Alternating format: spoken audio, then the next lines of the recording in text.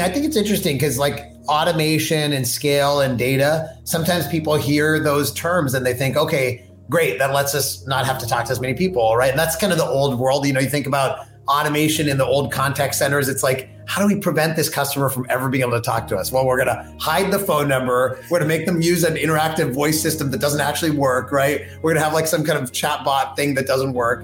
And that was avoiding human interaction. But I'd argue that all of the modern businesses where the customers have all this power and where you need to keep them, you need to grow them, you're trying to get more human interactions. What you're trying to do less of is like the administrative work, right? Less manual work, less low value work, less things that like could be an email instead of being a meeting. So you have more time to spend with human beings at your customers and your clients. I mean, I think everyone that I talk to wants more time with their clients, not less. Welcome to the Human Insight podcast, where we help you bridge the empathy gap to bring you a valuable, new understanding of some of the most innovative ideas and trends shaping the future of business and customer experience.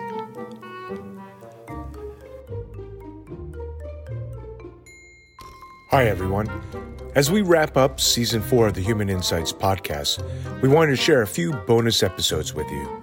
This is the last installment of 3 LinkedIn Live conversations that Andy and Janelle had as part of their user-tested book tour.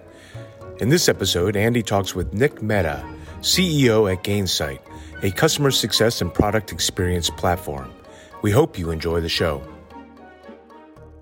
All right. Hey, everybody. Thanks for joining us on another conversation as part of our live book series tour. Today, I'm excited to have Nick on. Just as a reminder, we are officially launching tomorrow with our book, User Tested, which will be available online. And we'll a little bit later talk about how you can get a free chapter if you'd like to take a look. So we're excited, Nick. We're just going to talk a little bit about customer centricity today, but I'd love to just let everybody hear a little bit about your background. Nick is, from my point of view, one of the most customer-centric CEOs in the software industry. CEO of Gainsight, has really championed customer focus, customer success. So maybe, Nick, just in case anyone doesn't know your background or know about Gainsight, maybe give us just a little bit of background to fill people in. Totally, Andy. First of all, great to be here and congrats on the book. So exciting, man. You know that we've done books too, and they're a lot of work. So excited that it's coming out, and I'm definitely going to read it. So Nick Mehta, CEO of Gainsight. I've been in enterprise software for about a couple decades now. I won't give the exact number. I'm too old now. But in those decades, I went from the old model where we would sell customers our products and they would buy them and pay up front, and kind of they're going to use them no matter, or they're going to have it no matter what, and we move on to the next customer. To then moving to these cloud and SaaS models where you got to constantly be driving value for customers. Most people refer to that process as customer success. Make your customer successful. They're going to stay with you longer. They're going to spend more money. They're going to be a bigger fan. And Gainsight, our whole mission is helping companies drive customer success through their teams. They have CSM teams that are managing customers. We help them with that. Through their kind of customer communities, getting customers connected to each other, and actually in their products as well, helping to build products that more naturally are adopted and onboarded. Awesome. Yeah, I love, when we dive into this a little bit, I love the way that you've really brought Gainsight through that evolution, which was really, in the B2B software world is very, field focused. And then now we're really all trying to complement the field focus with sort of scale. So how do you think about balancing the sort of, I don't know if I'd call it scale or data centric approaches with the fact that we're all people, like we like to interact with other people, we're human beings. So how do you think about balancing that when folks are trying to run, customer-centric businesses, maybe in the like B2B software realm initially? Like, how do you think about that? Yeah, I think it's interesting because like automation and scale and data, sometimes people hear those terms and they think, okay, great, that lets us not have to talk to as many people, right? And that's kind of the old world. You think about automation in the old contact centers. It's like, how do we prevent this customer from ever being able to talk to us? Well, we're going to hide the phone number. We're going to make them use an interactive voice system that doesn't actually work, right? We're going to have like some kind of chatbot thing that doesn't work. And that was avoiding human interaction. But I'd argue that all of the modern businesses where the customers have all this power and where you need to keep them, you need to grow them, you're trying to get more human interactions. What you're trying to do less of is like the administrative work, right? Less manual work, less low value work, less things that like could be an email instead of being a meeting. So you have more time to spend with human beings at your customers and your clients. I think everyone that I talk to wants more time with their clients, not less. Yeah, I think that's right. In the book, we highlight over 30 positive case studies of how people do it. I will tell you what you just described, Nick, was part of my morning. I was in the trouble trees, and I was actually trying to do some work with my bank. Oh, and it was funny. I felt like I had a little PTSD while you were describing that of what my morning. But what was interesting is at one point, they just called me. I mean, it's such a simple thing. Like somebody just finally called me. It's like, what are you trying to do here?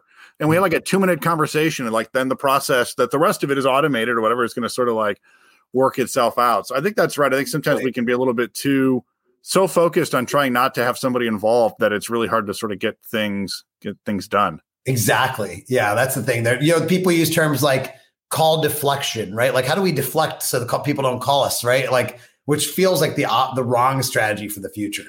I don't know. As a customer, I love the idea of being deflected from the brands. That's really. So I think that's right.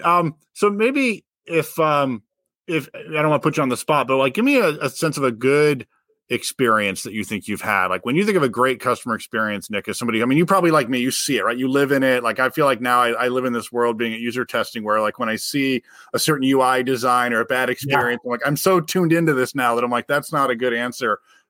What kind of customer experiences really sort of surprise and delight you in your, from your point of view? Yeah, it's interesting. And I'll answer kind of as a human being, like as a consumer, and then also maybe from a business perspective too, just give you two different lenses, right? So a human being, I'll choose perhaps the controversial one now, because I'm definitely one of those advocates. I think the Peloton customer experience is incredible. Whether or not they're good at deciding how much inventory they should have or how many, those types of things, maybe, they need to change. But like one thing I love about it is they combine human and digital, right? So you think about the Peloton, and even if you haven't ridden one, I think everyone knows what Peloton is: digitally connected bike, right? I think it's basically these three different things together that to me like are the ingredients for a great experience in the future. So number one is human beings, right? So what is Peloton? If you ride it, it's your relationship with this coach, right? Like, I mean, I am on Team Cody, if you know Cody Rigsby, and many others, by the way, but Cody's definitely my number one. And like, it's that coach, that relationship you have, right? And that human connection that's facilitated obviously through internet and whatever.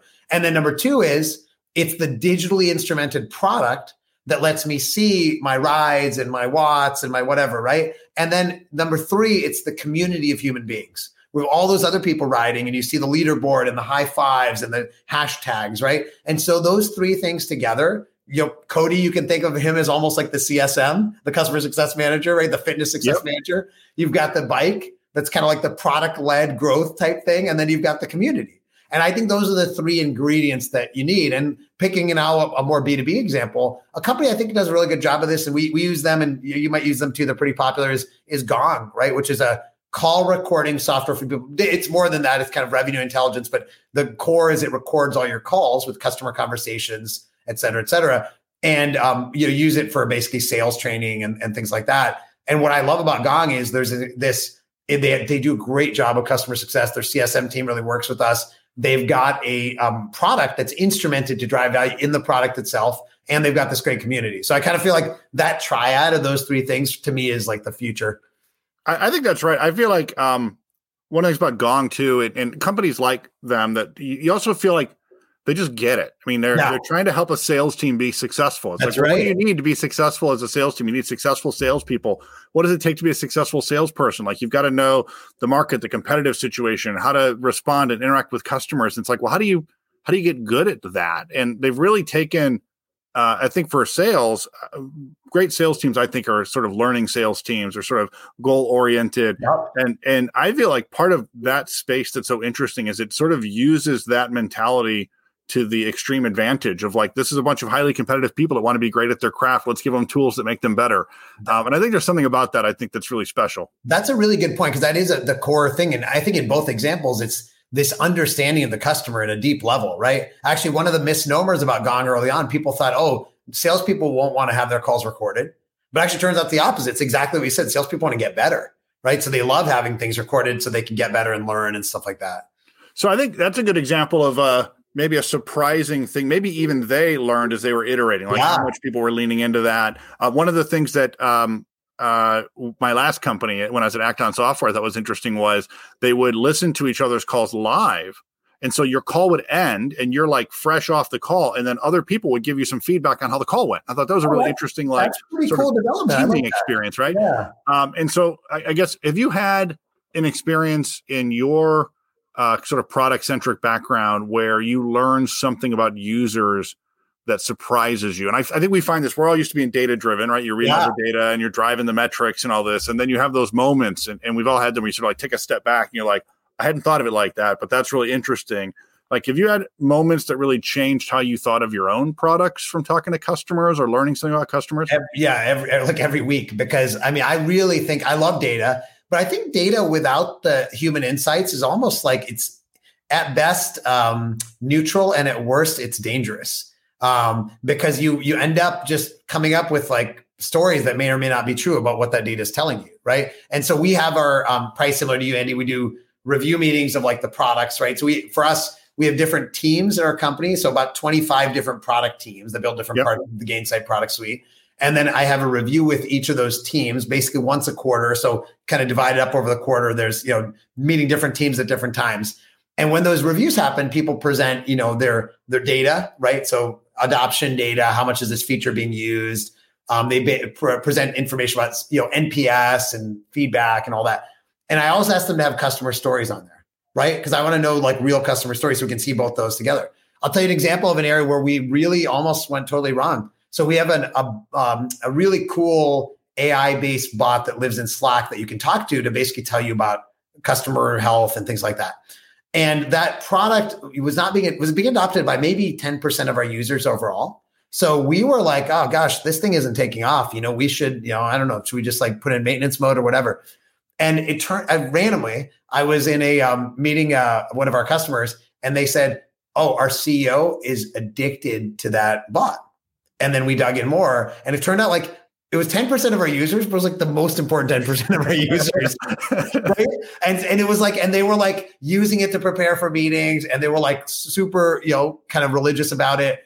And so it was one of those situations where if you hadn't had some customer interaction, you would have made exactly the wrong decision. It turned out it was actually very important for us, but the data might have showed us that it wasn't. So that's an example. I love it. We had it reminded me of an example when I was working at Salesforce. I hadn't thought of this in a long time, but your story jogged my memory of, we had this one page that in my product area, we thought was our most visited page. And we spent this incredible amount of time trying to optimize that page and all this kind of stuff and what people were spending time on. And interestingly, the next page most people visited was often the homepage. So it's like whatever they were doing, they were completing and then they were going all the way back. We're like this, so we had all this time being spent on optimizing this page. And we actually did a little bit of user research. It was before I knew about user testing. We actually paid a firm to help us figure this out. And what we found was people were going there by mistake. Like it was like they were wandering into this page looking for something else. And so we were spending all this time. And it was sort of one of these things where like, the word could kind of mean two things, and they were looking for one version of like what they were trying to do. Totally. And so here we are thinking like we're capturing all this traffic in this great area, and they're so happy with it. They're going to the homepage afterwards. And it's like, no, they're so frustrated that they've wandered into the wrong part of the site. They're literally starting over. So it was like, that's such a good example. That's why I feel like every time I see data, I'm like, I want to know the stories, because how do we know what hypotheses we even have based on this data if we don't have stories? I think stories give you the hypothesis, and then you can use data to prove the hypothesis, right? I could go in that example I showed, I could have gone and looked at all the other users of this feature and looked them up on titles and figured out, is that true or not? But without stories, how do you have hypotheses? Right. Well, I agree with that. I think it's the hypothesis. So it's funny. It's like we start there, and it's also where we end. I feel like as the CEO, it's how I communicate, right? I tell stories to folks what we're doing. It's even what politicians do when they get out on the road. They tell us about the data, but then they tell us a story. They tell like, I met a woman in Iowa, and here's what she told me. And you're like, oh yeah, that's the thing we should go fix. Like it's also how we sort of rally the troops. Maybe that's another area I'd love some thoughts from you on, which is you did this. I thought it was great. This whole human first leadership series for a while, but really talking about how, when we run a business, we spend a lot of time looking at our P&Ls, our operating metrics and stuff. But ultimately, we're leading people, and we're so tell us a little bit, maybe slightly adjacent to our topic, but even in the book, we talk a little bit about how companies are using our platform and platforms like it to get feedback from employees about what their experience is about, because it's not just data. So how do you, in a scaling tech-centric company stay connected to people in your organization? Like, how do you continue to be a people first leader at the scale you're at? Totally. And just for the context for people that didn't follow that, one of the things we talk about at Gainsight is human first business. And it's actually our mission statement is actually nothing to do with customer success. It's to be living proof you can win in business while being human first. And so human first is the idea that all of the different entities we interact with in business, we call them customers or prospects or deals. We call them candidates. We call them alumni. They're just human beings, right? Even your competitors are just human beings. Like that's a crazy thought, but it's true. And so how do we have a more human approach to everyone we interact with? And it's a huge part of everything that drives our company and our values and all that. And so to answer your question, obviously we want those human interactions with our team as well, and really, really getting to know them as people. And so what we do, I don't think is radically different. We do tons of roundtables. And when I do the onboarding, I only talk about our values and human first. I don't talk about anything else. And, I ask people, actually one kind of cool little thing, after I onboard, we hire, 40, 50 people a month. When I onboard them, I tell them all to send me a Slack message today because I know you're a new employee and it's like intimidating to Slack the CEO, but if you send me one, the next one won't be intimidating. So I just tell them, send me a GIF, send me an emoji, send me a joke, send me, whatever. And really just trying to build some of those direct connections, especially as you know, Andy, right now, like with less in-person interaction and with the great resignation, it's like more important than ever. And so something we're really, really passionate about is trying to create more and more forums for people to just be their authentic human selves. I love that. I'm going to steal that, by the way. I have no pride of stealing stuff from Nick and great ideas on how to run a company. I've stolen many from you too, Andy, so we'll call it even. I think that's a great one. And it's funny. One of the things we talk about with customers of ours is that one of the hardest things for folks that are new to the area of collecting feedback like this is doing the first one, launching the first test. Especially some folks do what are called live interviews where they'll actually, like this, they'll get on and they'll talk to a real user. And if you're from a, maybe more behind the customer lines role in a company where maybe you're a designer or an engineer and you don't work with customers every single day, it's sort of one of these, like getting that first one done. And then you go, wow, that was really illuminating. Like I learned all these things about the people that use the thing I designed, the thing that I built. It's really quite rewarding. And you sort of get going, but it's funny how that first step is the one that sort of gets people comfortable with the idea that it really shouldn't be intimidating to talk to customers, to kind of listen to their needs. What things do you do to get out and talk to customers? Maybe get out being an interesting phrase with the way we're all living on Zoom right now. But like, what do you do to stay connected to your customers? I mean, you have customers all over the world. Yeah, totally. No, I do a lot. In fact, actually, if you Google Nick Mehta 500 customers, I wrote this whole kind of like 10-step toolkit of what I do to stay in touch with customers. And, none of it's rocket science, but there's some stuff about creating habits. As you know, Andy, it's all about habits, right? So some example habits are like, we obviously have an executive sponsor program. I'm sure you do for your big clients as well. And I'm an exec sponsor for clients. And so we use our own software, Gainsight, to remind me and then kind of come up with like a draft note to send to the client, that says, hey, want to reconnect, et cetera, right? So that happens naturally. Another thing that happens pretty consistently is when we're in a sales process with a potential client, sometimes we want to connect with the executive so we can understand, okay, what are their high level goals? And so we can make sure we align to those, and the sales team will identify those folks, and then I'll reach out to that client and set up a call. But one of the things that we try to do is also just stay on top of those serendipitous moments to interact with clients, right? So you have that, and to me, looking at company news is huge. When we have a feature in our product, and it's pretty easy to do in lots of ways, which alerts you to news about your customer. So news about your customer is a great way to reach out, right? I'm sure you do that too. It's like, oh, they just raised money. They just went public. They just did X, Y, and Z. And so kind of doing that. And then last one, I think, which is kind of ties back to this human first thing. To me, one of the most biggest opportunities for all of us is to reach out to people in their career process, whether it's they're looking for a job and they want advice, or they just got let go, unfortunately, and they need a job, or they just took a new job and they're trying to get up to speed, and really trying to help people. And as you know, Andy, I'm being laser focused on this one career of customer success management. I've gotten to know it very, very well. And like pretty much most people looking for a job will end up reaching out to me or Gainsight. And then most companies looking for people will reach out to us. And we host, events for new chief customer officers to get to know each other. And so that whole process to me of the career is a chance to lean into your customer's humanity. Because one thing is common, all of us actually want to have a successful career, whatever job you're in, right? And so there's a chance to kind of know your customer, not just as like a business, but as a human being with career aspirations. I like that. And I like your thought on sort of the serendipitous opportunities, but maybe also nudged by what's going on in the world. Yeah, I mean, one of the interesting things that we have found with some of our customers is that when their brand, when their product, when their company is sort of having a moment, it's actually a great time to go do customer feedback collection, to go do research. It's like, oh, like I was just thinking about you guys. It's like, well, it's not a coincidence. Like we're sort of leaning into that market opportunity. And I like that. And I also think one of the other things that I remember reading through your list of 10 things and sort of the habits that you form. And I think one of the things that I really valued in the perspective that you bring to getting customer feedback is it's not just the ones that folks bring you as the CEO, right? Yeah. I mean, you want to see what's going on across the business. It can't just be the ones everybody is sort of handing in front of you.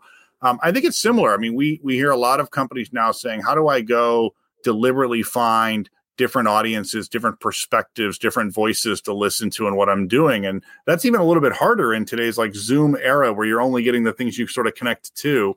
And so finding those ways to sort of reach outside the typical lines of communication. We've been doing here at User Testing some sort of, we did like a random mix up for a little while as part of our company kickoff where you just sort of connect with different people, in part because it is harder to have that like serendipitous run in. And I think that's true with customers too. I mean, I don't know that it's as easy anymore if you're in merchandising to just run into some customers at a storefront these days or, things like that. So it's a good point. It's interesting because one example that I went through in the last year is in our company, in our customer base, as I'm sure with yours, there's different roles, right? So in our case, there's a executive that's running customer success, and chief customer officer, a VP of customer success. There might be managers and directors, and there's actually a role that's quite important in our field called customer success operations. That's the people that are managing the processes and the systems like Gainsight and so on.